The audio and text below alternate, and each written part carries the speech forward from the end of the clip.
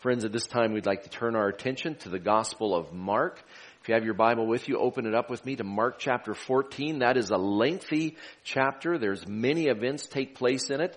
In fact, though Mark is the briefest of the four Gospels, it just one event happens after the other very quickly. All the events of Jesus' betrayal, the trial, his crucifixion, all take place in two chapters in Mark, in chapters 14 and begin with the trial in chapter 15. The resurrection is chapter 16, the final chapter of the Gospel of Mark. So we are in the Gospel of Mark. We began last week in Mark chapter 14 with Jesus wanting to celebrate the Passover for a final time in this earthly lifetime with his disciples. They've made preparation. They found the upper room ready for them, and Jesus shared that time with them.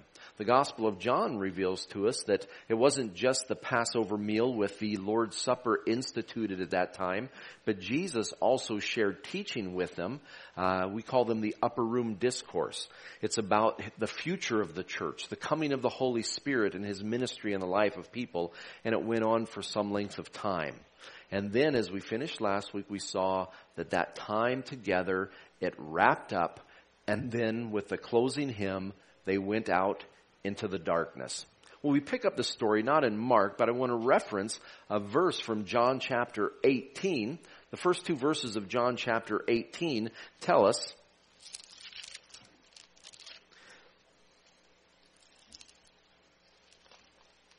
it says, when they had finished praying, closing that time together in the upper room, when he had finished praying, Jesus left with his disciples and crossed the Kidron Valley.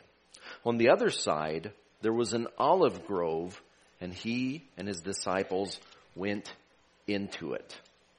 Now Judas, who betrayed him, knew the place, because Jesus had often met there with his disciples. That sets the stage for what we're going to see in this passage tonight as we continue. Or this tonight, I'm talking to people. If you watch it later tonight, this is daytime. The time change threw me off. Not that far. I don't know about you folks, but that falling back, I would rather spring ahead. Not only because we have spring ahead of us, but when you fall back, you still wake up the same time. How many of you, if you're honest, you woke up before your alarm clock today, it was pitch dark outside, but your body still tells you, your body has natural functions I will not go into. The main one is it needs coffee in the morning. And so I wake up and I'm laying there hoping my wife is awake next to me. I'm listening for telltale signs that she will wake up and go make coffee. And I'm just, that's too much information.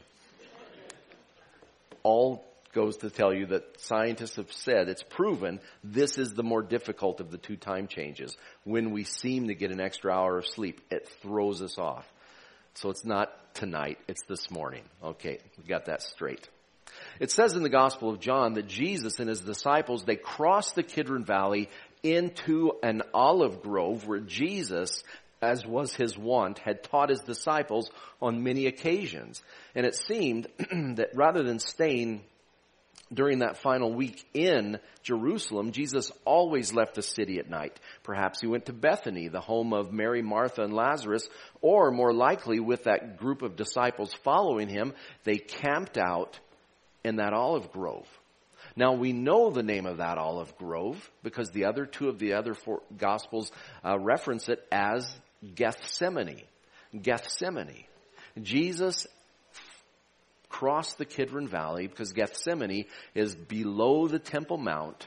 It's just to the east. The Kidron Valley is between the Temple Mount with the great temple and the Mount of Olives to the east. And in that deep, steep valley, there runs a stream, the Kidron Valley, the Kidron stream, that brook which runs through the valley. Now, this being the season of the Passover, preparation day, when thousands upon thousands of Passover lambs were being sacrificed on the Temple Mount, so that on the festival, the Jewish families could partake of the Passover meal together.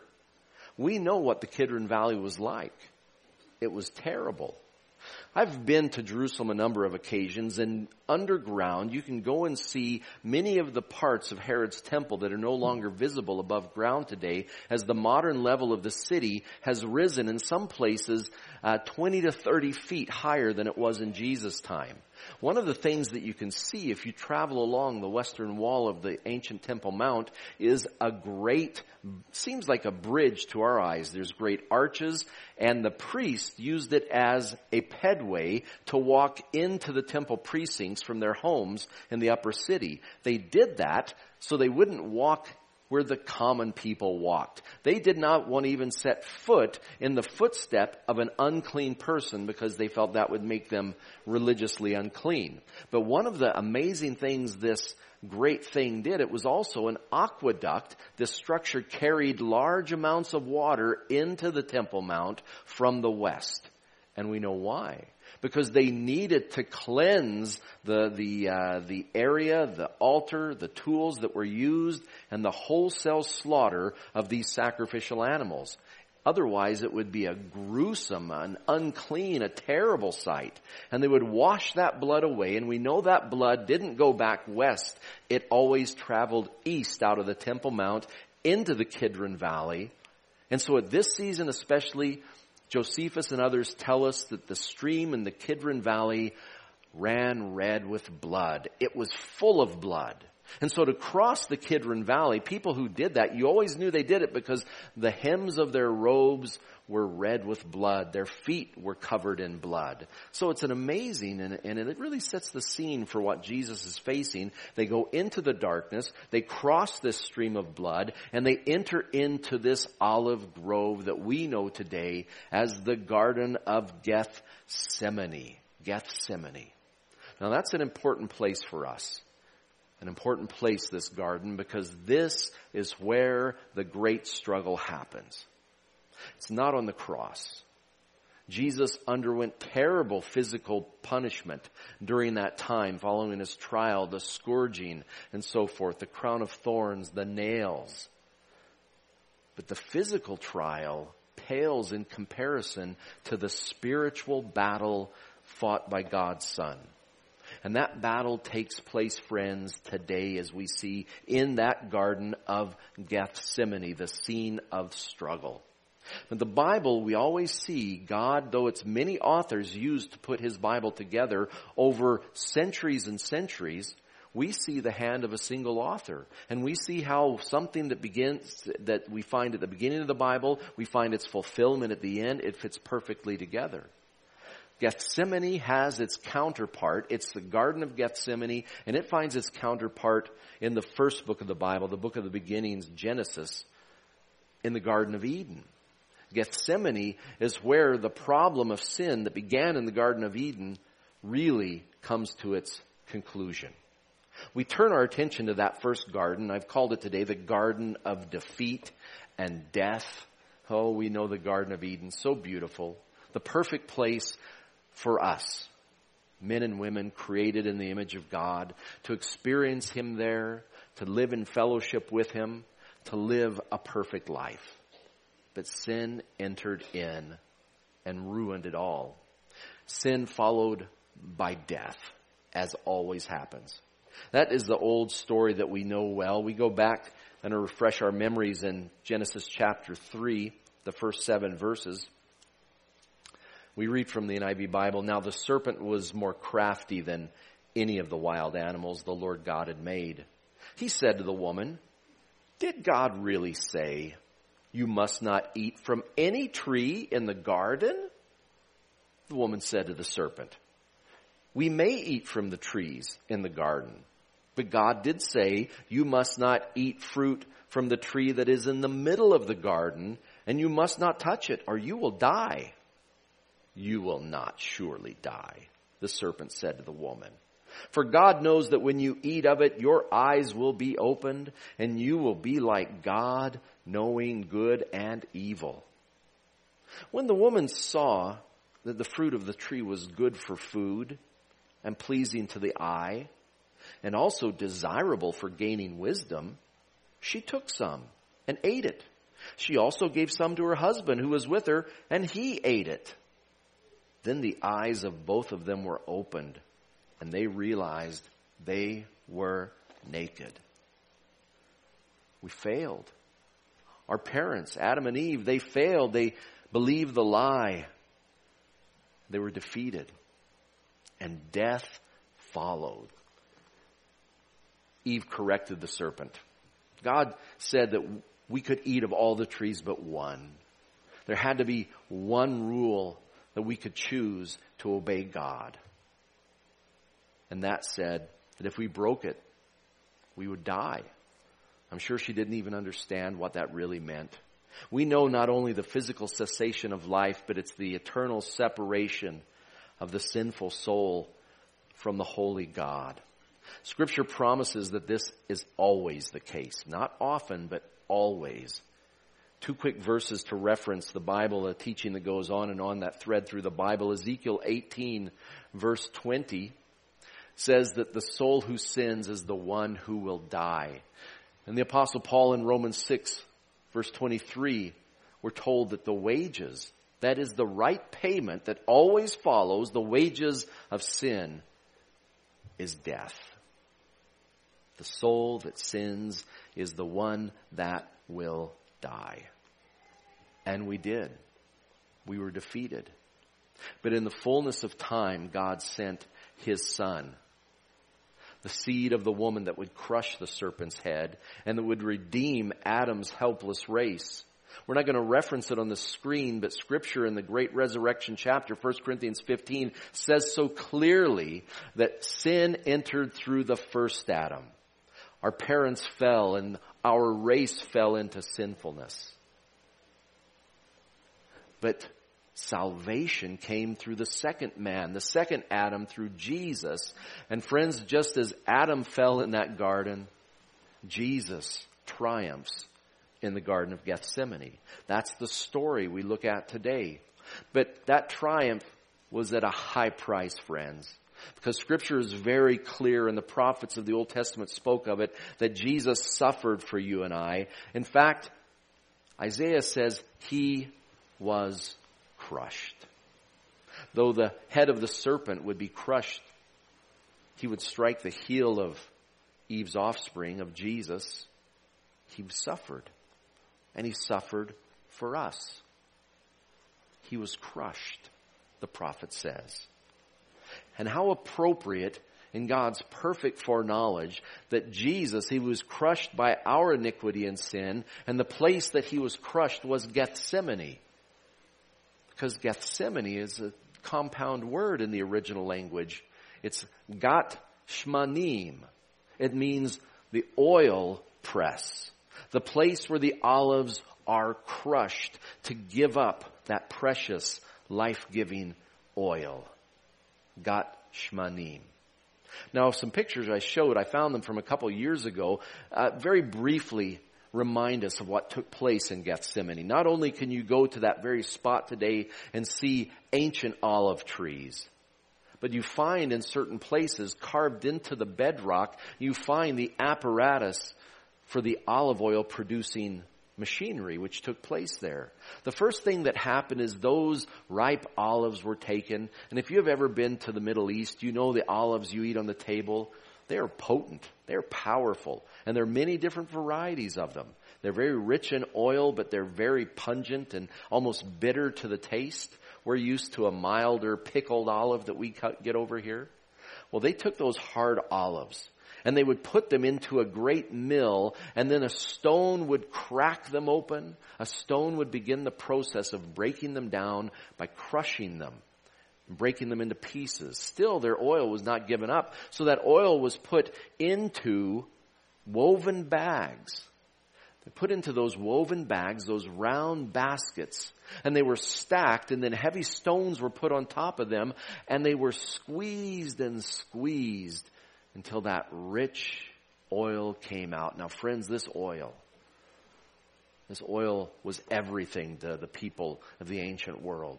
It served so many purposes. It was the beautiful, pure oil that lit their lamps and burned with a pleasing aroma without too much soot in their homes. Their lamps burned olive oil. But it was also the primary with wheat, olive oil, wine. Those are the cornerstones of the ancient diet. The oil added the needed calories to all their food. They fried their meat in it. They put it in their dough to make cakes with it. It added the richness to their food. They lived on it. but it was also their medicine. When they treated wounds, they poured wine and oil into the wounds. It soothed skin. It had religious purposes. It anointed the heads of kings and prophets. Ladies were beautiful because of oil. It was the foundation of their cosmetics. We read in the Old Testament that though wine may make a man's heart glad, it's the oil that makes your face shiny and happy looking. Isn't that something? Their standards of beauty might be a little bit different. Like a nice shiny face. They wanted it really to shine in those days. It was their medicine. It was their food. It was their light. It was everything. In fact, even today in the land of Israel, the olive tree is the national symbol. Canada, we have a maple leaf. The Americans have many symbols, including eagles. But in Israel, it's the beautiful olive tree. It's against the law to harvest a single tree in Israel. You need special permits to ever cut down an olive tree, even today. That precious oil, that place of crushing, that place of pressure, that garden is the one Jesus retired to. We turn our attention now to the account as we pick it up in Mark chapter 14, verses 32 to 34. They went to a place called Gethsemane. And Jesus said to his disciples, "Sit here while I pray." He took Peter, James, and John along with him, and he began to be deeply distressed and troubled. "My soul is overwhelmed with sorrow to the point of death," he said to them. "Stay here and keep watch." Jesus took the inner circle a little further. He took them in. Most of the disciples just bedded down for the night, but the inner circle, Peter, James, and John, those who had seen him and been with him in those highlight times, they were the ones who were with him on the Mount of Transfiguration. They were now with him to stand by him in this greatest struggle as he was crushed by grief, by sorrow. He told them to keep watch, and he went further in to pray by himself. He says, "I need to pray. You keep watch." And as we'll see later, when he said that, he meant watch and pray. They went on into the garden with Jesus, stayed behind, and he continues further in. He said his soul was so heavy. His disciples must have been saddened, disturbed, and frightened all at the same time because they'd never seen the master who was calm in a raging storm, who could stand up to the arguments of the Pharisees, who never lost his composure. They saw him weighed down and crushed with grief. Other gospel passages say that Jesus stumbled into the garden and threw himself face down, that he was in such distress that he sweat drops of blood. He was crushed. And we know now, as we look back on it, what was weighing him down. It was the thought and the knowledge of what lay just in front of him. We've already referenced the physical suffering that was coming with the crucifixion. But was there a spiritual battle, that greater spiritual battle that stood just at hand? Scripture tells us, for instance, in Isaiah chapter 53, beginning in verse 4, we'll only read half this passage now and reference it again in a little bit. Isaiah chapter 53, beginning in verse 4, "Surely he took up our infirmities and carried our sorrows. Yet we considered him stricken by God, smitten by him and afflicted. But he was pierced for our transgressions. He was crushed for our iniquities." And friends, it's the crushing iniquity of mankind that Jesus faced. The spotless Lamb of God. Just as the spotless lambs were being slaughtered on the Temple Mount in that season, Jesus, the Lamb of God who came to take away the sins of the world, now began that process as he faced that great struggle and had to take on your iniquity and my iniquity and bear our sin. And he knew that as terrible as the physical suffering would be, that bearing the sin of all mankind would separate him from his Father. And he couldn't bear the thought of it. And so crushed with this grief, he stumbles into the garden to become our sin. The thought of it is what he was struggling with. For instance, in 2 Corinthians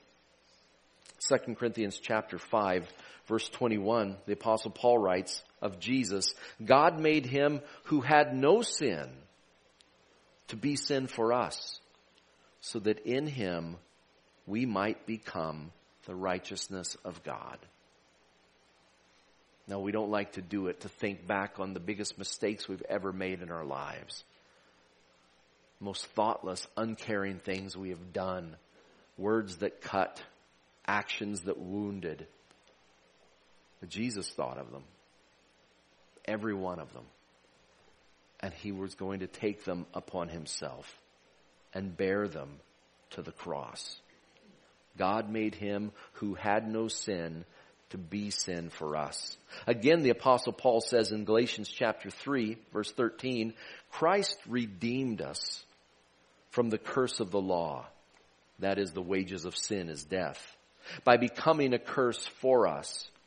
For it is written, cursed is everyone who is hung on a tree.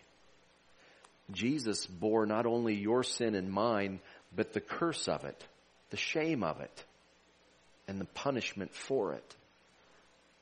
He became our sin. And there in the garden, as he faced that awful, terrible thing that lay right in front of him, he prayed. Oh, he prayed. And friends, that's the key to Gethsemane. That's what makes this garden a garden of victory. Rather than the garden of death and deceit, we look at Gethsemane, the garden of prayer and victory.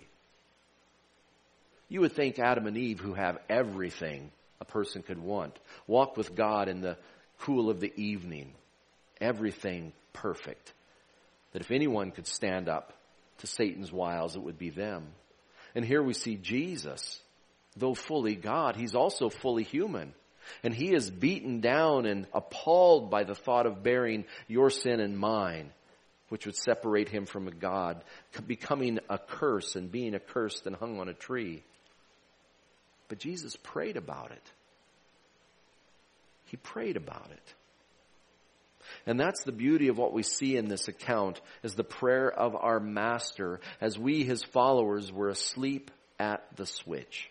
Continuing in Mark chapter 14, picking up the story again in verse 35, going a little further, he fell to the ground and prayed that if possible, the hour might pass from him.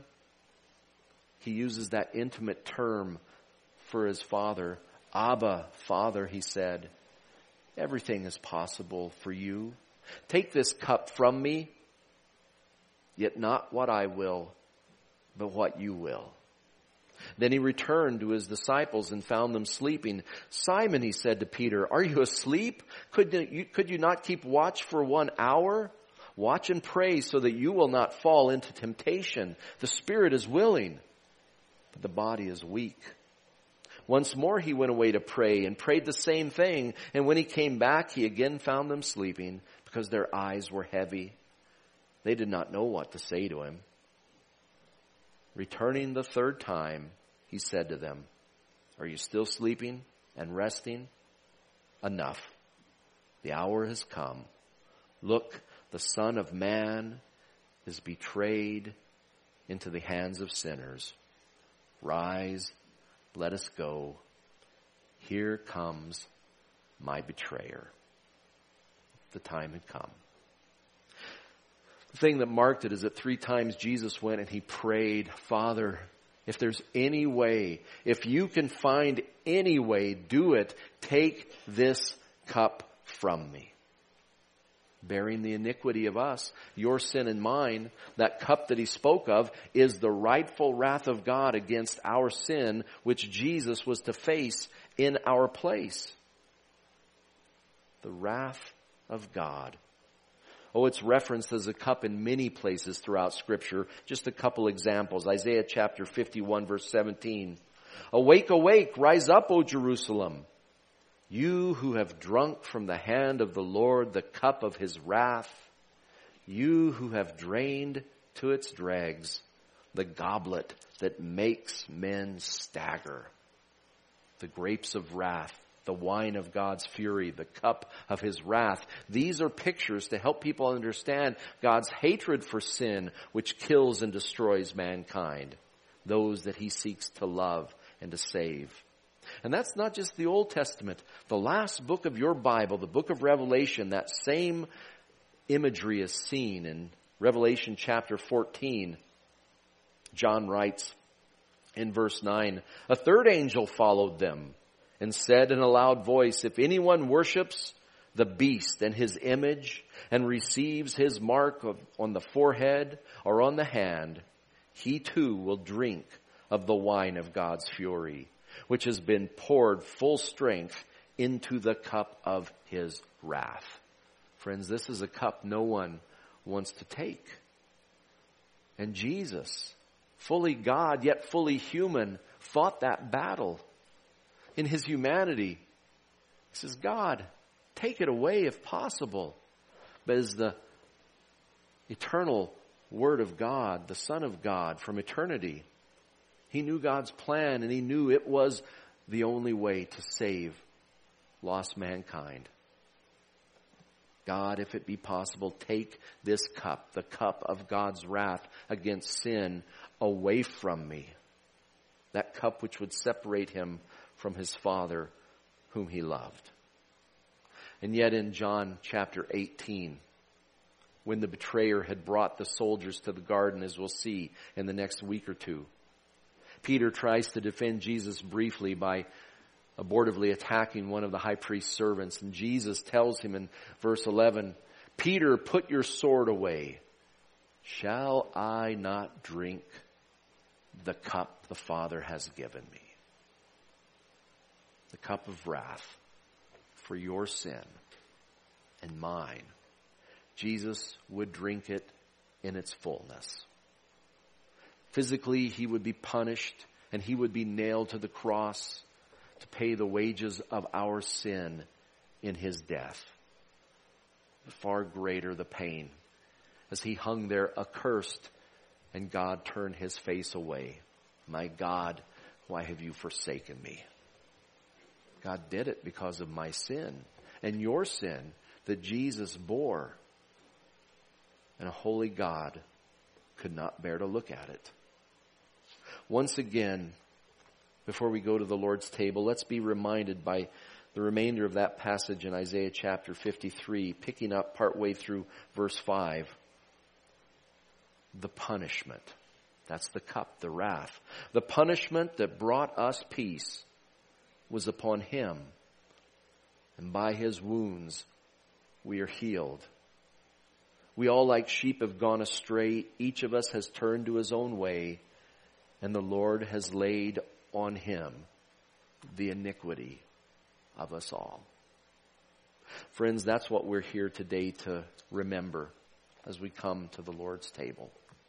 Remember last week as we talked about the Lord's Supper, there were the passages that spoke of us not to partake of it in an unworthy manner. Not that we should be sinless or could be sinless as we come to the Lord's table, but that we recognize it was Jesus giving his body to the cross and shedding his blood for our forgiveness. That the cup and the bread have those significance to us. We were told to examine our hearts and confess our sins. And so for just a quiet moment, in the quiet of this moment, I'd invite you to bow your head with me and let God bring to mind anything that you need to confess. For if you confess your sin, he is faithful and just. He'll forgive your sin and cleanse you of all unrighteousness. Let's pray together.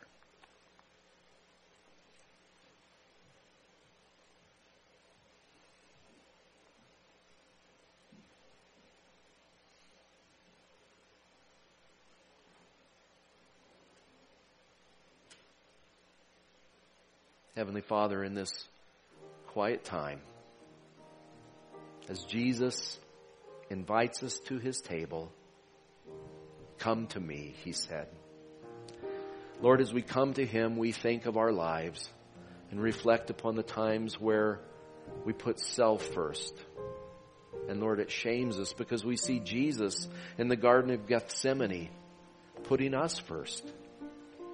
He was selfless. He took our punishment and paid the price as he died in our place. So that by faith in him, we too are part of his resurrection life. Father, as we come to the table, we thank you, Lord, for the bread. It reminds us that Jesus, though he is eternally God, he walked the same earth we walk. Lord, he lived and breathed and ate and drank. He walked with his friends. He wept at the tomb of his loved ones. And Lord, when the time came, he was willing to bear the cross, our cross. And for that, Lord, we give you thanks. Father, we pray all of this in Jesus' precious name. Amen. Friends, as you take your fellowship cup in hand, I want to remind you once again what the Apostle Paul wrote. He said, "For I received from the Lord what I also passed on to you. The Lord Jesus, on the night he was betrayed, he took bread. And when he had given thanks, he broke it and said, 'This is my body, which is for you. Do this in remembrance of me.'" Let's partake of the bread together.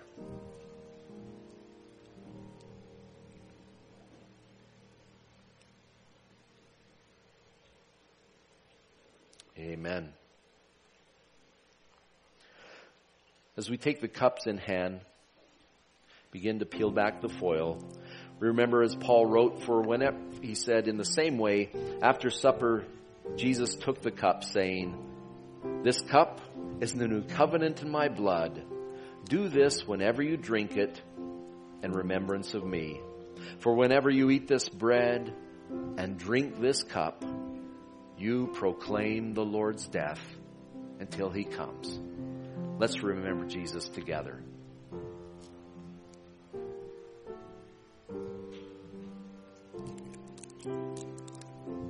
Amen.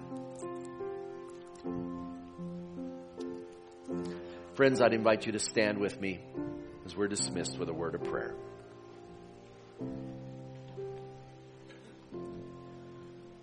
Heavenly Father, Lord, we are children of Adam and Eve.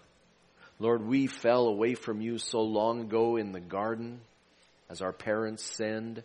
And Lord, every generation takes up that task. We too, as we come into our time of majority and make our own decisions, Father, it's confirmed. We are sinners. And yet, Lord, the second Adam, he too was in a garden. And Lord, rather than believing deceit and putting self first and being defeated by sin and death, Lord, Jesus overcame. Lord, rather than sleeping, he prayed. And Lord, you heard his prayer.